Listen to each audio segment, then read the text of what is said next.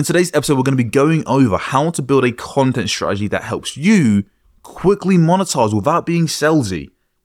And more importantly, even with a small audience. Damn. Welcome to Why Your Podcast Isn't Growing, a podcast helping coaches, experts, business owners, or independent podcasters who want to do this full time, gain clarity around why your podcast isn't growing as fast as you'd like, and learn the steps you need to fast track slow and steady growth to gain thousands of new, highly engaged listeners. My name is Anthony Winery. I'm Tygo O'Shea. And in today's episode, you'll discover why your show might not be as specific as you think, Why you need to use pain if you want to gain more traction, and how Sheridan, a client of ours, was able to make $12,000 in 30 days through her podcast, even with a small audience. Let's get straight into it. Look, at the end of the day, mate, a lot of podcasters, our listeners right now, they want a podcast because, number one, they love it. It's amazing. They get to connect, build their network, learn tons as well. And number two, they like building an audience, like building a community. And number three, which I think is a huge one, we want to make money eventually. Right. If not right now. With the shows. Yeah, right now, realistically. But most people say eventually because they don't think it's possible right now with a small audience. We're here to change that. And it's all in the way you actually package your content.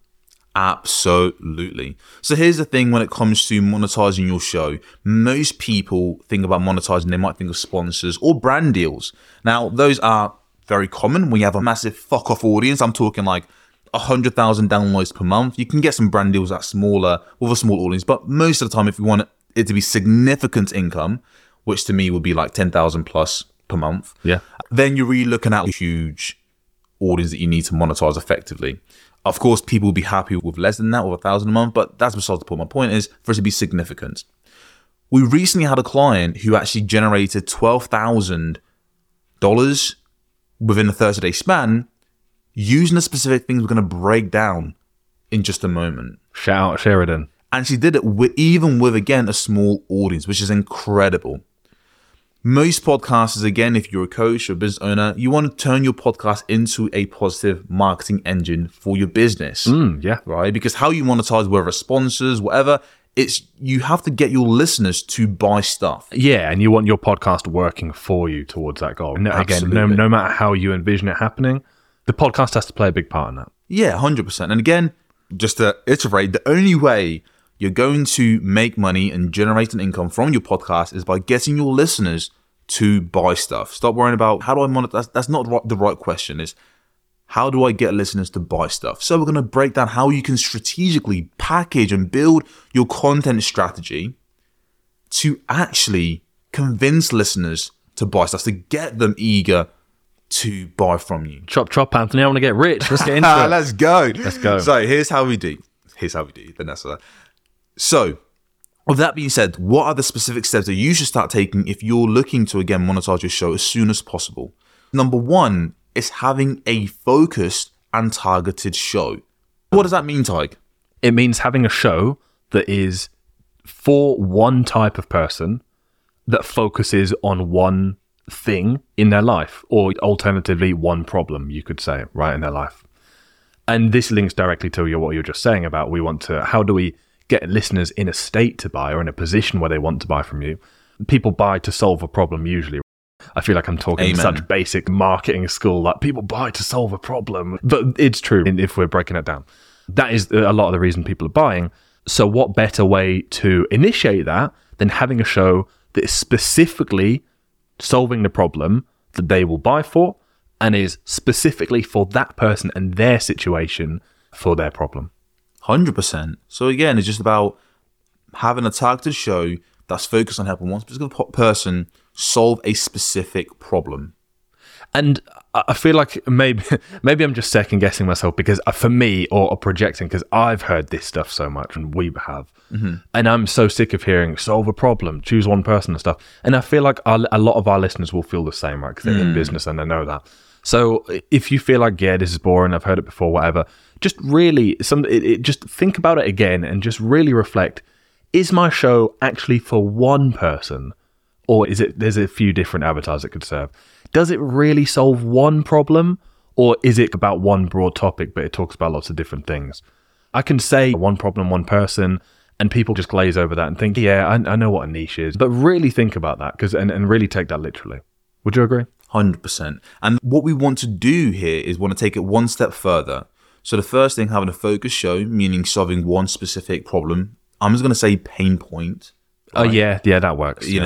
One specific pain point. So this could be maybe someone has anxiety. Maybe someone podcast isn't growing. Maybe someone is not making 10K a month from their podcast. Yeah, that could be a specific pain point that someone has.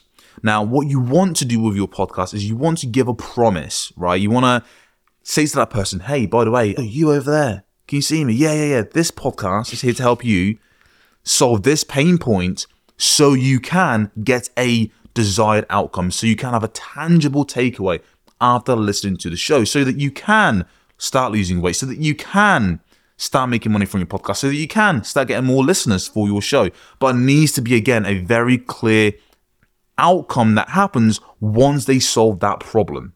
Right. And when that foundation is set up that you've just mentioned, then people are coming to your podcast because it's positioned as exactly what they need. So again, to link this back to how do we set the thing up in a way that listeners are teed up to buy from you? If you position the podcast as something that is directly what they need to get from A to B, that's how, right? In a nutshell. 100%. So again, right now, this is really what the podcast does. We haven't gotten to the content strategy just yet. But this is really what the podcast is doing. What the purpose of the show, right? Mm-hmm. And this is the final piece that really helped our client Sheridan. And the most unique piece as well. We're not just going to sell out one person, one problem anymore. This is new. And this is the unique mechanism that you use to help them solve that problem. This is one of the things that differentiates your show from all the others in your niche that are similar pain point and targeting. You might be wondering, what do we mean exactly when we say the unique mechanism? So the unique mechanism is your own unique way of helping them solve that specific problem. So for example, there are tons of different ways people can lose weight. It might be doing cardio. It might be doing HIIT, which stands for high intensity training. It might be going for a long walk. There are different mechanisms. The mechanism could be walking, swimming, high intensity training, weightlifting. These are all different mechanisms. For you, what's your unique mechanism in helping them solve this specific pain point? And when it's new, it sounds a lot more exciting and it's a bit different, so it helps you stand out massively. This sounds horrible, but the clearest example I can think of in the marketing space would be, here's this weight loss pill.